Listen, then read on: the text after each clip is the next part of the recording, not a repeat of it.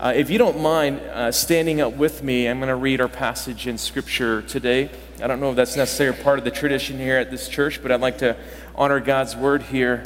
And we're going to read out of Matthew chapter 13.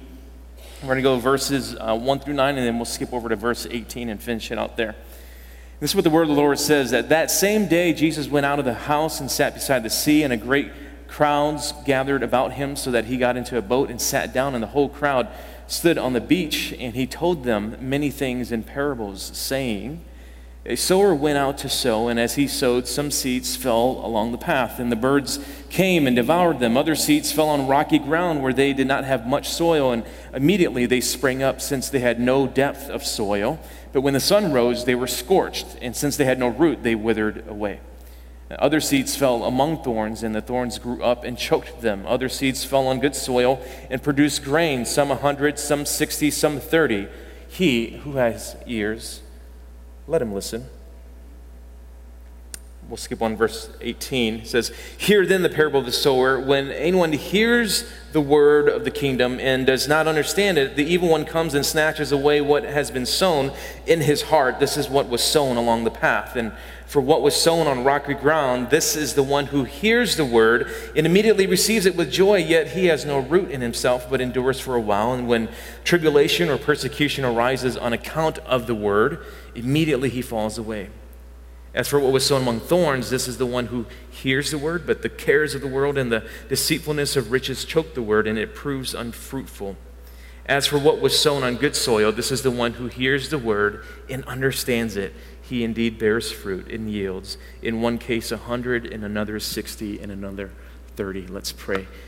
God, thank you for your word, that it's constantly being thrown out there, sown into our hearts. And God, I just pray that we would hear your voice this morning, that beyond this particular passage, beyond the words that I have to say, that we would just hear you in the Spirit of God just pressing on our heart this morning. I just thank you for the beautiful time of worship. God, help us to now respond to that in our hearts, with our minds, to be thinkers. God, help us to use our minds critically in this time to invest in what you have to say to us. We pray these things in Jesus' name. Amen. You can have a seat. When I was 16, my best friend Josh and I, we decided to get fake IDs and sneak into a nightclub in Ann Arbor, Michigan. And so if you've ever been to Ann Arbor, the club was called Nectarines. Don't go there. I don't know if it's still there anymore. Some of you guys have probably been there, actually. So he borrowed his older brother's license. He looked exactly like his older brother. He grew out a full beard at age 16. I was jealous. I'm 38. I'm still working on this right here. And I borrowed my friend, his name is Kay. I borrowed Kay's license. And here's a picture of Kay and I. We have that picture up here? It's kind of hard to tell. That's me at 16, and that's Kay. Kay's probably like 8 years older than me. What's hard to tell is that I'm 6 inches taller than Kay.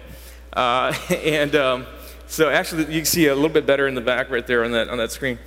Yes, I used to have hair.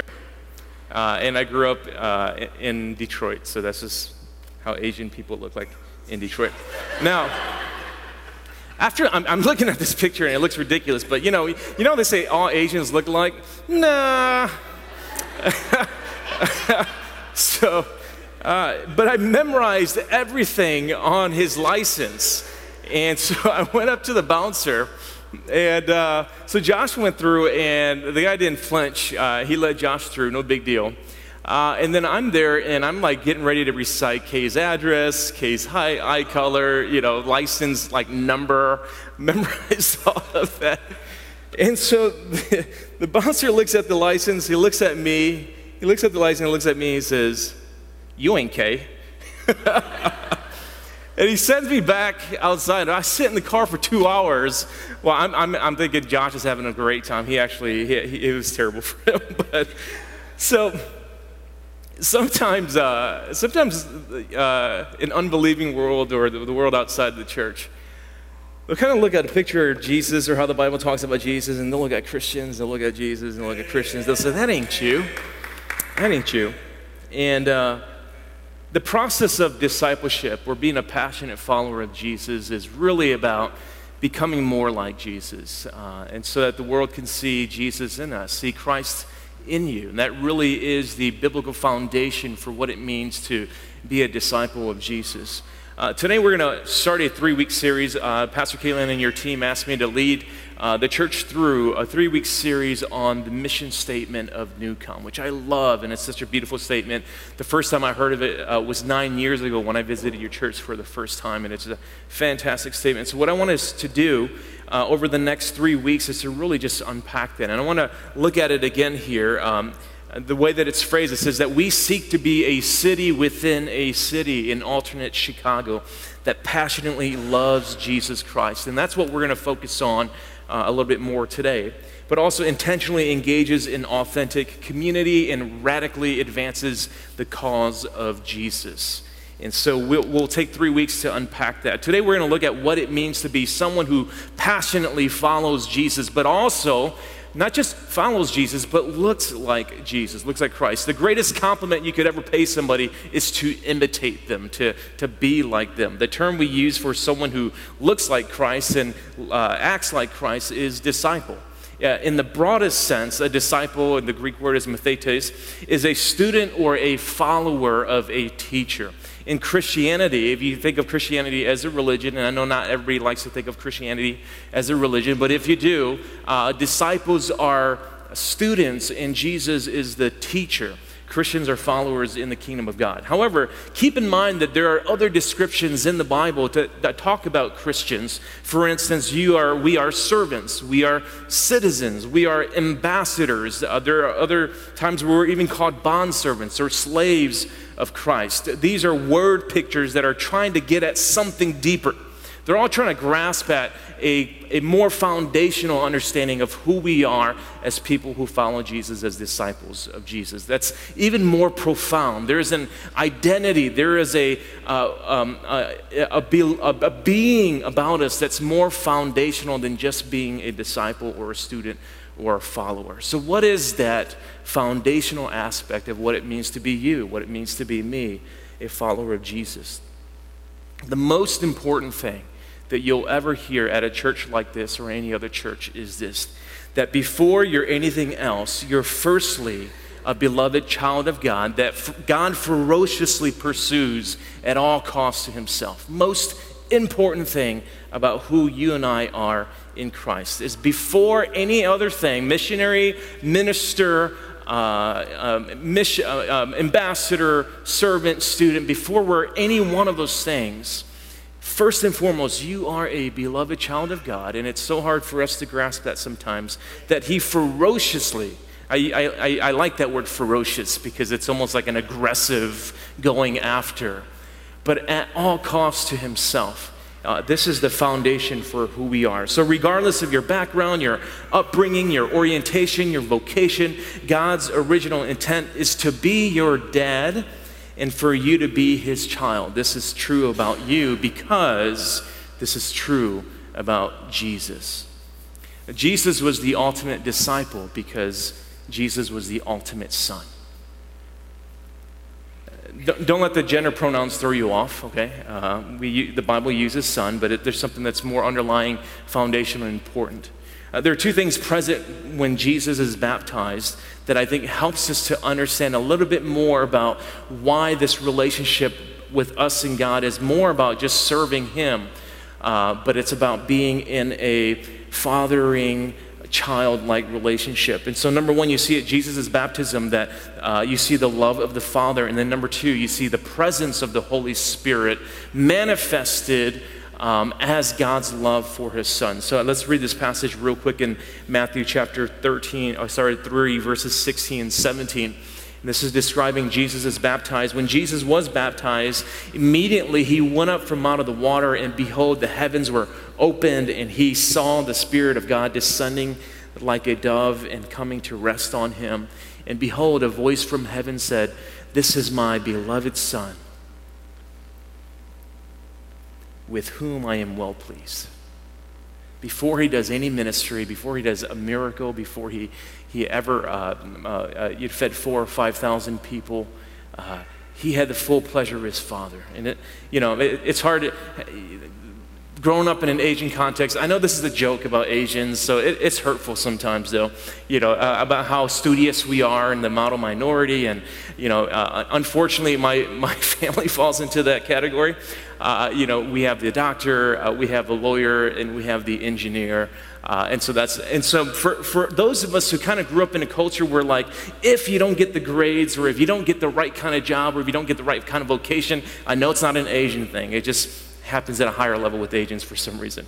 If you don't play the violin, some of us understand the pain of that, or the piano, then you feel displeasure from a parent. But in this particular scene right here, you see God the Father declaring over his son, I'm so proud of you. I'm just glad that we're in this relationship together. He's disclosing the kind of relationship that they've always had. He's just kind of saying, yeah, this is the relationship we've always had. Walk in this favor. Jesus had perfect support and love from his Father. Think about it this way. Jesus never had daddy issues. He never felt abandoned. He never felt like he didn't have enough to give to other people. Think about that. That Jesus never had a scarcity mentality because he always felt like he had enough that he could give to people, because he just knew that there would be more at the end of the day. That even if the vat of wine was empty right now, tomorrow it'd still fill up. That even if the plate was empty or my pocket was empty, that I could still give to others because I know my Father's good, he'd take care of me. This is the concept in which Jesus did his ministry. This is how he lived his life. It wasn't ministry for him. It was just being a child of God the Father. As a matter of fact, this kind of resonates with some of the things that we understand about child psychology, right? If you read Carl Jung, or Jung, however you pronounce that, he talks about this concept of the divine inner child. You remember learning that in psychology? Yeah.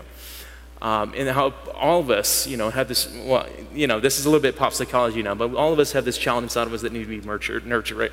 So love the little girl or love the little boy inside of you. So I'm not talking about that necessarily. But there is a bit of a part of us where we all have a base core foundational understanding of who we are. And if that is off by any degree, we begin to live towards the offness of that degree in that direction. And the reality is that Jesus has no degree of being off of his core identity. He is right in the center of it. And that's how he lived his life. Jesus is the ultimate disciple because he is the ultimate son. Jesus perfectly carried the DNA of the kingdom of God, and the disciple is a protege of Christ carrying the DNA. Now, the culture does a great job at discipling or influencing us, and that's because the war for discipleship is actually in our minds, and it's not so much out there, but it's in our minds, it's in our thinking, it's in our belief structures. We're conditioned to gain knowledge a certain particular way. If you're in, again, I'm treading waters that I'm way above my head, but if you're in educational development, you understand that we have learning modalities in the Western world that are just different from other parts of the world. We learn differently, and so this is a part of how we are being influenced and discipled by the culture. Philosophers call this epistemology. It's the study of how we know what we know. How do we know what we know? That's epistemology. And one of the most important things that happens in Christian discipleship is that our epistemology changes. The way that we learn and the way that we understand and the way that we come to knowledge, that whole process is completely different than any other process that you experience in the world. That the way that you understand belief structures and philosophy and the reality of the world, that whole process is a completely different epistemology from any Western way of thinking, Eastern way of thinking. And so all of the old ways of knowing are unprogrammed when you become a follower of Christ. Jesus knew this very clearly, and that's why he says this very powerful statement that sometimes we misconstrue from Matthew chapter 3, verse 2. This is what Jesus, his first sermon he ever preached was this: repent, the kingdom of heaven is near.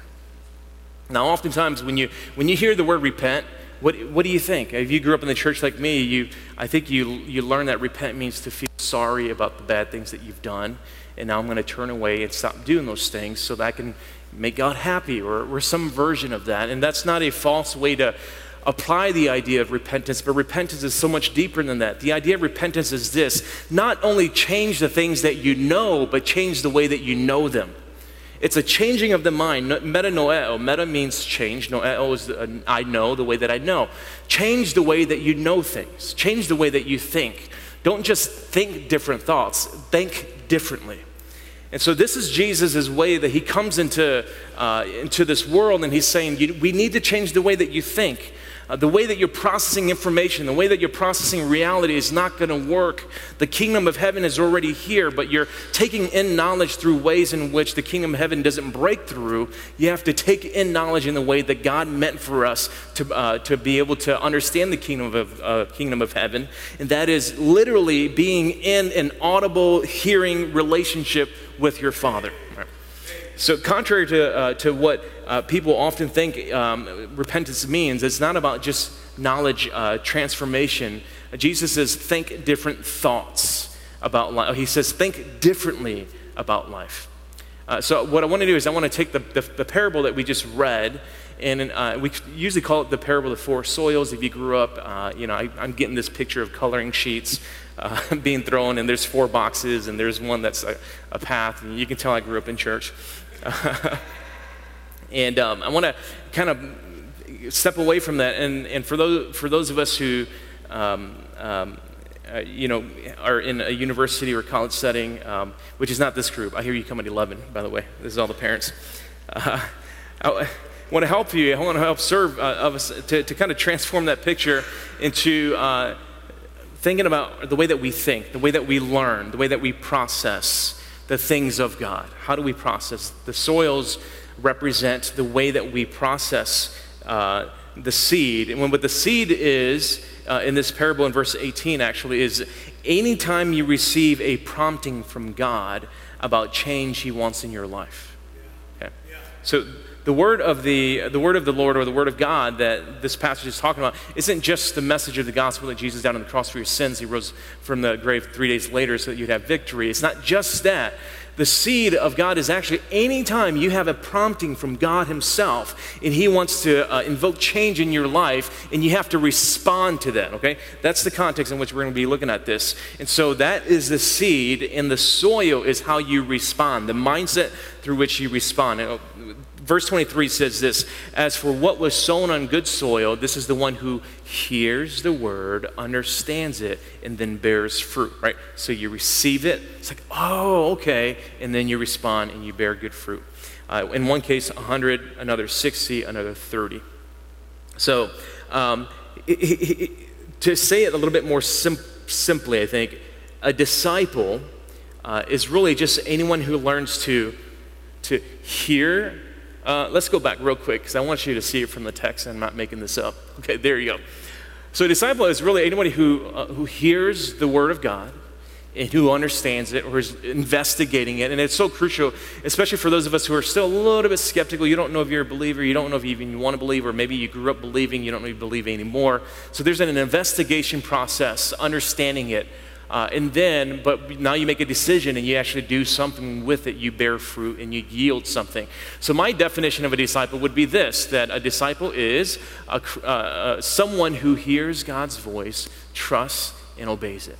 And at the end of the day, how do we look more like Jesus? Learn to do what he did. He woke up every single morning, Father, what do you want me to do? Are you sure about that? Hey, if you could take this cup away from me, you see that struggle? He's trying to understand God's will, and he says, all right, I'm good, let's do it, and he obeys. If you can do that, you're becoming more like Christ. And so this is what I want us to do, is in our lives, using this paradigm of the four soil, how do you struggle? How do you struggle every time you get a prompting from God and you say, I got to do something about that? Or maybe God wants to give me something and I really don't want that gift. That gift is too extravagant. Or I thought God was going to give me something else, and he's working with you on that. How do you respond to that? The first mindset is the hard soil. And there's a lot of words here. You can kind of either read that, tune me out, or listen to me and not read that. But the hard soil is this, and I'm just kind of giving you a profile of what I think this looks like in the city of Chicago. But for those of us who are hard soil minded, you deduce and deconstruct things of God until there's nothing worth believing. Whatever faith there was before was snatched away long ago. And you're either smart, stubborn, or prideful. afraid to embrace a God that knows you deeply. It's easier to suspend belief than to deal with the reality of sin and unforgiveness in life. You feel threatened at the thought of someone controlling your life. And to that message, Jesus says, repent. And not saying, oh, repent, oh, you're a bad person, but hey, you should probably think differently about this. This is what Jesus is saying, repent. There's actually something else at work. Think differently about the situation. Yes, God is a threat to your current lifestyle, but not to your soul and not to your future. Let God the Father's love steal your heart. And that word steal is such a interesting word for those of us who grew up resisting God, and I'm sure that there's a lot of us here that at the end of the day, my testimony is, okay, God, you win, right? It's not like you went into this and fully, at least not me, fully seeking this thing. As a matter of fact, Carlton, he adapted my biography. If he would have included the full biography, he would have said that at age 24, I began to step away from faith, and I entered into a 2-year process in which I was relationally, emotionally, and organizationally disconnecting from Christianity, faith, church altogether. But there's something about the way that God works with hard soil people where it's kind of like, got you, he stole your heart. And it's like, I couldn't even think my way through this anymore. It wasn't even about being, ascending to a rational belief about God. He just came in and he stole my heart. He's trying to give you life, not control your life. You are his child. There's a second group of us who we process things as people who have no roots. We have no roots to process the Word of God in our life. You're probably spiritual, but you're not religious. The Bible doesn't impact you daily. You like that God is love, but you struggle with the hard teachings of the Bible, so you compromise on the things you don't like about it. Now, here's the reality. Man, we're all there. We all get to parts where I really like this part of the Bible and this other part of the Bible. I'm just kind of like, can I get another translation? Let me make sure I look at right. And so we all get to this point sometimes. And because of that, it's hard to be vocal about faith in public. Or exactly the opposite, you're actually overtly spiritual to compensate for a shallow faith. The roots aren't deep, and so you feel fragile inside. And so it's either facade or it's this kind of like you're pulling away. And again, Jesus, in talking about repenting, he isn't saying, oh my gosh, get it together. He's not saying that. He's saying, hey, you should probably think about this differently. It's not about being fundamental, conservative, or anything like that. He says, you probably think about this differently. Trusting the scriptures doesn't make you a fundamentalist in the way that the culture calls you a fundamentalist. Enjoying Jesus and the Bible for yourself only releases you into a deeper understanding of God's love for humanity. His holiness, which some of us struggle with tremendously because his holiness affects our lifestyle decisions.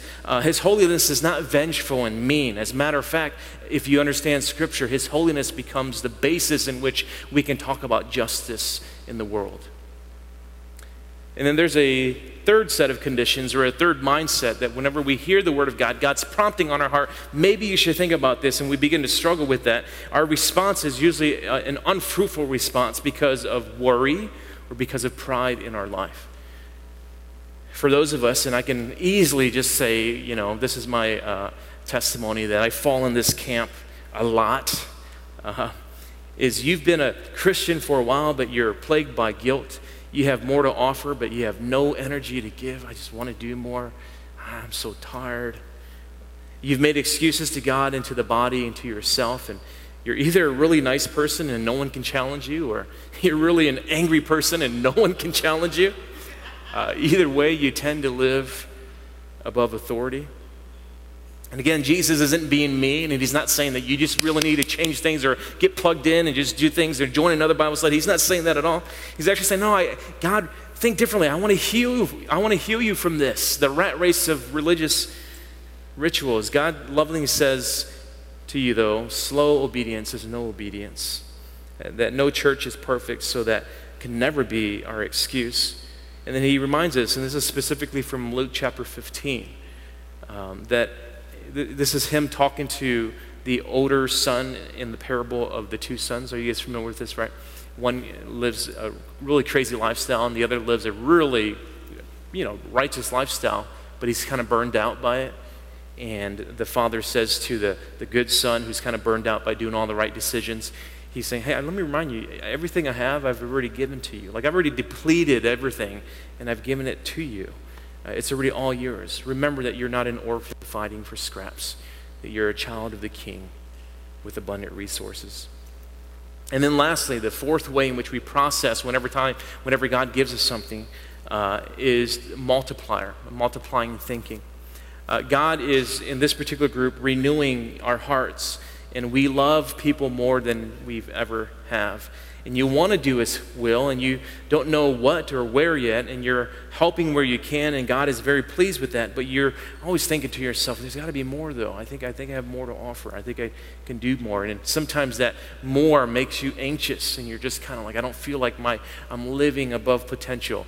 And for those of us who feel that way, by the way, this is not scripture. This is just me sitting down with a mentor. Because I remember having this conversation with a mentor, and I said, I just feel like I'm living beneath my potential. And he looked at me, he says, if you say that one more time, Daniel, I'm going to hit you over the head. Now, he's from Texas, so that's how they mentor people, I guess, in Texas. And he says, don't stop thinking about your potential. What has God put in front of you today? And be obedient to it. And so, you're standing on God's word, you're persevering, you're trying to love people, not in your own strength, but through God's. And even to this group, there's a call to repentance. Because again, repentance doesn't mean that you've done something sinful. It just means that your belief structures, your epistemology is off. Think differently. Change the way that you're thinking about the situation. Process the word of God, the seed, differently. God's saying, God chooses some people to produce 100, others 60, and others 30. Think about that. In God's sovereignty, some people have 100, some people get 60, and some people get 30. Now, if you're ever the 30 and you're kind of like, but I feel like I'm a 60 kind of person, right? I mean, I feel like that person's 100, you know? Now, I'm a singer, but I'm not a falsetto singer. You know? I'm kind of like a 30 singer, or as Carlton, the team over here, they're like a 100 singer, right? So I can kind of do like, He is Lord, and then some of you guys don't even know that song. That's okay. Yeah, of course you do, okay. And I can sing on key, but I'm not about to do like, He leadeth me. I mean, I get it, we do, right? And because in God's eyes, all is good because all is God's, right? That 30, that 60, that 100, it's kind of like, what? That's all relative because it's all God's. He's apportioned it. As a matter of fact, I'm not saying you should think this way, but the problems of people who have 100 are about 100 times bigger than the problems of the people who have 30, okay? And so this is some different ways to kind of think about portion and those kinds of things. He will heal you of envy and frustration. Amen. Hallelujah. He will make you a multiplier. But it often starts with just leading one person. Leading one person. You may be a person who can yield 100, but today, for you, it starts with one person, or one group, or one assignment. Remember that repentance and growth in your discipleship, like Jesus, happens by experiencing the Father's love for yourself. Jesus, before he does any kind of ministry, any miracles, before he picks his disciples, he has this encounter with God the Father where he hears both audibly but also in his spirit that this is my son. I love him. I'm well pleased with him. And this is the encounter as a person who is a protege of Christ, that if we are going to be passionate followers of him, that these are the experiences that we should expect ourselves, that these encounters with God as a loving Father should be a natural occurrence in our lives, or at least one that we come to expect. I was born to parents, again, I said earlier, who were Christian. My parents weren't always Christian, but at age 40 they became Christian, so I, in a sense, grew up in a home that was very familiar with the church. As a child, I made a real decision to follow Christ, but it wasn't until I was 16 that I remember I went to this youth camp, and I grew up kind of rough, I think, inner city Detroit. So I went to this youth camp, and so it was youth camp, and we had a lot of gang members go to our youth camp. Now, were they hardcore gang members if they were going to youth camp? I don't know. But they wore the colors and all that stuff, okay? All right, so to me, they were pretty hardcore. It's because we had curfew and we had weapons checks and all that stuff. It was just the nature of our camp. Welcome to Inner City Ministry. And so I remember that night the preacher was preaching. It was a pretty large gathering, and he was he made a call for, if you're in a gang, to leave the gang and to I think he said something to the effect of join God's army or something like that, you know. And I remember seeing gang members going to give up their colors and receiving Christ. And I remember seeing both Bloods and Crips. And in my hood, it was kind of, you know, that was the rivalry. And I had friends in both sides, and I remember seeing them go up there. And for the first time in my life, I was 16, so it was pretty early on in my life, but for the first time in my Christian life, I realized for the first time, God can love gang members? I remember it was such an epiphany for me. Like, what? God can love gang members too? Like, and when I started thinking about that, like, I just broke down and started crying. I was like crying, and I was just heaving. And because the message behind God loves gang members is God loves me too. And I remember just crying and weeping, and one of our camp counselors came over to me. He says, hey, do you want to go to the front too? I was like, no. He's like, do you have anything you need to confess? I'm like, no. He said, then why are you crying? Because God loves us, you know. And so I remember having that experience. But, you know, again, it was such an emotional thing. And, you know, if you're a person who's more a thinker than an emotional person, you know, that may sound kind of illegitimate to you, but I'm just telling you, like, that was just how things break down, you know. No more have I experienced things like that than the last 10 years. About 10, 12 years ago, I was in my home church, which was in Detroit, and we had a special guest speaker. His name was Dr. Stanley Colvin. He's the president of a university called Vision International, and I think he's still there. And so Dr. Colvin was preaching, and our church is probably about the size, maybe both services combined. And I'm sitting like, I'm sitting over here, my wife and I, we're probably about, 12 years ago. So we were about maybe 13 years old. No, we weren't. Well, we were, 26 or 25 or something like that. This is in a similar season of life when I was getting ready to disconnect from the church and leave. And so he's preaching. In the middle of the service, he actually just stops, and then he just looks at us without ever having a previous conversation with us, and he says, I know that you guys have been struggling, and God just wants to let you know that you feel restricted here, but he's going to call you to a higher purpose. And then he just goes on preaching. And I couldn't hear anything else he was saying in that time, because in the middle of all of the kind of craziness, I just know that God had a word for me. And I was so emotional with that, because I didn't have a context for those kinds of things. That God would speak to me personally in the midst of a group or a crowd. And I'm not saying that that's the norm that we look for, but that was my experience at the time. But perhaps one of the most life-changing experience that I had in terms of a fatherhood encounter was when I came on staff at a church, and I was transitioning out of consulting, and was the worship and young adults pastor at a church. And we had this, just this season in which we were diving deep into this concept that you're children of God, that you're no longer orphans, right? This is probably about 10 years ago, before a lot of the popular songs have been written. I'm no longer a slave. I'm embarrassed to sing now, man, because... But, so some of these songs that resonate quite a bit with me, this is probably on the early cusp of some of those concepts, at least in our time. Those concepts have been around since Ephesians chapter 1.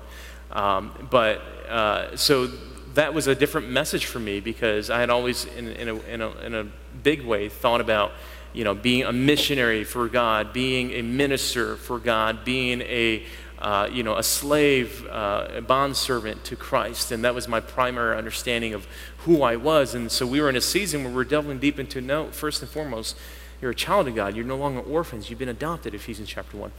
And so one night, a guy named from the UK, his name is Terry Virgil, he came to our church this November 4th, 2011 on a Friday night. I remember this vividly. And so he came preaching about this. And I remember how the message hit me. It hit me intellectually because I process things up here before I process it down here. And so I remember processing it with him. I was, that's really interesting. He talked about the encounter of the love of the Father. And I'm like, I've always heard these things. And, I remember experiencing that at one point. But I remember feeling this tension of resisting because he talked about some of the things that I was not yet comfortable about, and so he talked about experiences that I wasn't yet comfortable with. And so, but I remember him talking about just having this encounter with God. I was like, yeah, but I've had that before. And so after his message, he had, these were kind of global leaders. And so there was one leader, his name was Robert Lay, a big Brazilian guy. And so he was at the front. And so I came down for prayer. I felt obligated. It wasn't like an emotional thing. I came down for prayer, and Robert Lay just put his big old bare arms around me, and he gave me a big hug, and he just said, Father loves you, Father loves you. And I don't remember feeling anything other than his tight squeeze. And so it's about 10 o'clock at night, and I'm driving back to my house. And as I'm sitting in my driveway, I'm just saying, God, I would never resist anything that comes from you. And I would never resist any form of the Holy Spirit that you want to manifest in my life. And that was when it broke through, and it was just like, had I rejected God's gift to me before? Had I been so intellectual about my faith that I was willing to reject and experience an encounter with him? And it was almost like that was the permission that I needed. And for about 20 minutes in my car, I was just weeping and just thinking and had moments in that car that I've not been able to experience or duplicate, but also recover from. And that was this, that I learned in that car moment that when you understand the Father's heart for you, then you'll truly be about the Father's business. The way that you can be about your Father's business is if you have his heart for you. If you understand that he ferociously pursues you at all costs to himself, that becomes your motivation to want to become like his son and to want to be about his business. I mention weeping quite a bit because, and again, I tend to be more of a processor. All of the gifts that you take, personality gifts, says that I'm more of a processor up here. But as I look back, I think about my tears as evidence that God was adopting me. He was bringing me into his family, deeper into my family. It's pretty clear from Scripture that this concept happens in our lives. In Romans chapter 8, Apostle Paul writes this. I love this passage. You have received the spirit of adoption as sons. Remember when Jesus was baptized, what descended upon him? The Spirit. You receive the spirit of adoption as sons. Again, don't get caught up by the gender pronouns there. By whom we cry. Now, I looked at that word in the Greek, and it's the word cry. It's not the word yell. It's not the word shout. It's not the word exclaimed or proclaimed. By whom we sob, by whom we groan from inside of us. Abba, Father. The Spirit himself bears witness with our spirit that we are children of God. And if children, it's like Paul saying, and if we're children, then what? Then we're heirs of God and we're fellow heirs with Christ. He's like, what? You can see he has a mind-blowing moment right here in the Scriptures. He's like, if we're children of God, then holy smokes, we're also heirs with him. That the way that God looks at Jesus, that he would look at us at that, what? We get the same portion as him? Right? Jesus says this himself in John chapter 17. This is his last prayer that he prays for his disciples in the church before he goes to the cross. And he prays this towards the end of it. He says, I pray for them so that the world may know that you sent me and loved them even as you loved me. Okay. That the God the Father loves us the same way he loves Jesus. Like, what? I made known to them that your name, and I will come to make it known, that the love with which you have loved me would be in them also. There is no qualitative or quantitative difference between the way God loves his son and the way God loves you. None. It's all yours in full portion. Some of it hasn't been fully manifested yet. Paul says that some of these things are like riches being kept for us in heaven. But it's begun, and we've been adopted. When you think about verses like this, they can ruin your heart for God, and they can ruin your heart for people. The most profound thing about who you are as a disciple is that God the Father loves you in the same way that he loves his own son, Jesus. And he offers you the same spirit and spirit encounter that he gave to his son, Jesus, before he sent him off into ministry missions. That he wants that for you. He's tenaciously given that to you. I want to lead us in a time of prayer and taking us through these 4 different mindsets and these 4 different soils to kind of process where we may be at today in our relationship with God. And the first prayer that I want to lead us through is for those of us who are in that stage and season where we feel like we're multipliers and you feel like, I can do more, God. I'm ready to do more. I'm finally loving people honestly. I'm no longer using people. I'm in a pretty honest place in my life, and I just want to do more. And if you're okay, I want us to just maybe close our eyes for concentration. And I just want to lead us in a prayer that if it maybe reflects you, you can pray a similar prayer. And God, I'm ready in this season to lead something. I'm ready to be a disciple maker.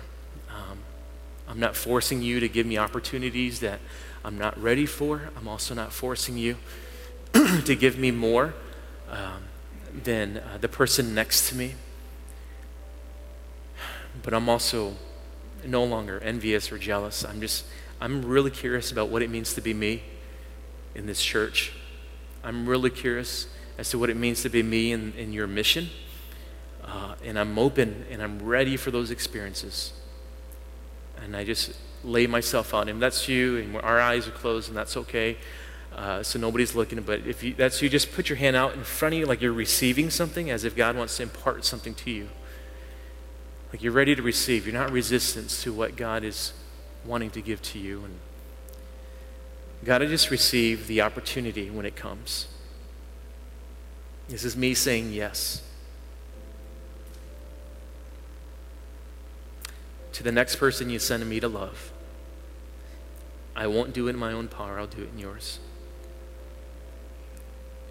Where there's a gap in our community, where there's a gap in our city, if you form me for that gap, I'll say yes and place me there when I don't understand it. Allow me to struggle with you. Allow me to question at times. I'm not being irreverent. I'm just trying to get a better grasp of how I fit in. But I lay myself before you. It doesn't matter if I'm a 30 or if I'm a 60 or 100 multiplier. I'm just saying yes. I'm just saying yes to you.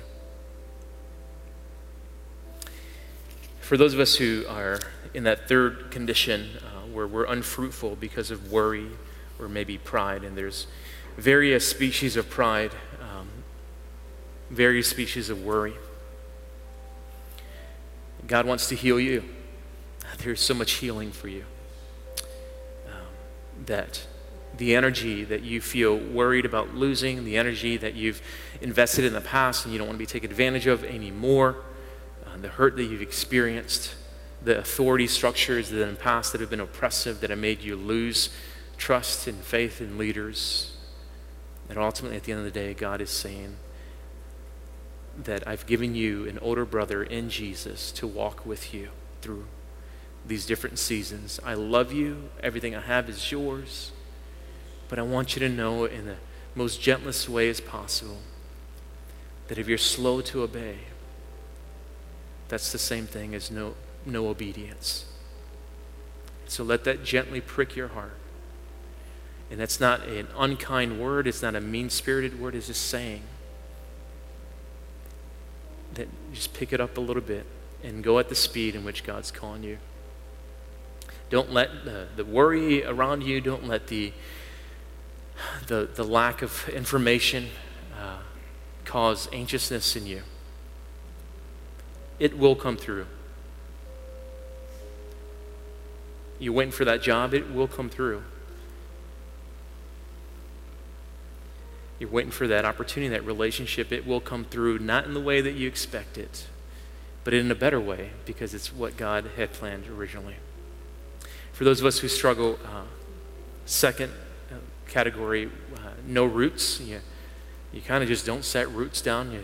That's always been you. That's even your faith feels a bit unsettled. You like to be a skeptic. You like to be a little bit devil's advocate. You don't want to seem like you're fully settled on something.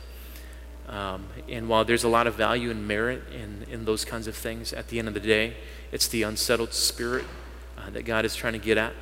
And God is saying that you will not betray yourself if you settle on Him. You will never betray who you're supposed to be when you run to the author of your life. When you lay roots, not in a church, not in a place, but in a person. And lastly, to those of us who are hard soil, who deduce and deconstruct, and we've heard messages time and time again, and they just all sound ridiculous. And God is so much closer than you think. He's not an idea to understand. He's not a rational subject to study. He's a person to encounter. And I just ask, God, that you would encounter the lives of those of us who have been resistant to you. And if that's you, just say, Lord, I feel the resistance in my own heart. As far as it's my own resistance, forgive me. As far as it's an external influence, release me. As far as it's you making me to be a quality thinker in this family called the church or the Christian faith, then help me to persevere in my doubts. But I receive the seed that you're sowing, and I just pray, let it grow. Let it grow. God, thank you for this season that we're in. We're all in. We're always in season. Life is a series of transitions and moments, and so we accept it all. And I bless Newcom as we learn what it means to be a passionate follower of Christ. That first and foremost, we would see that first, and that before we've been passionately pursuing you, you've always been passionately pursuing us. And to that we say thank you. Thank you for being a faithful Father. We praise you in Jesus' name. Amen.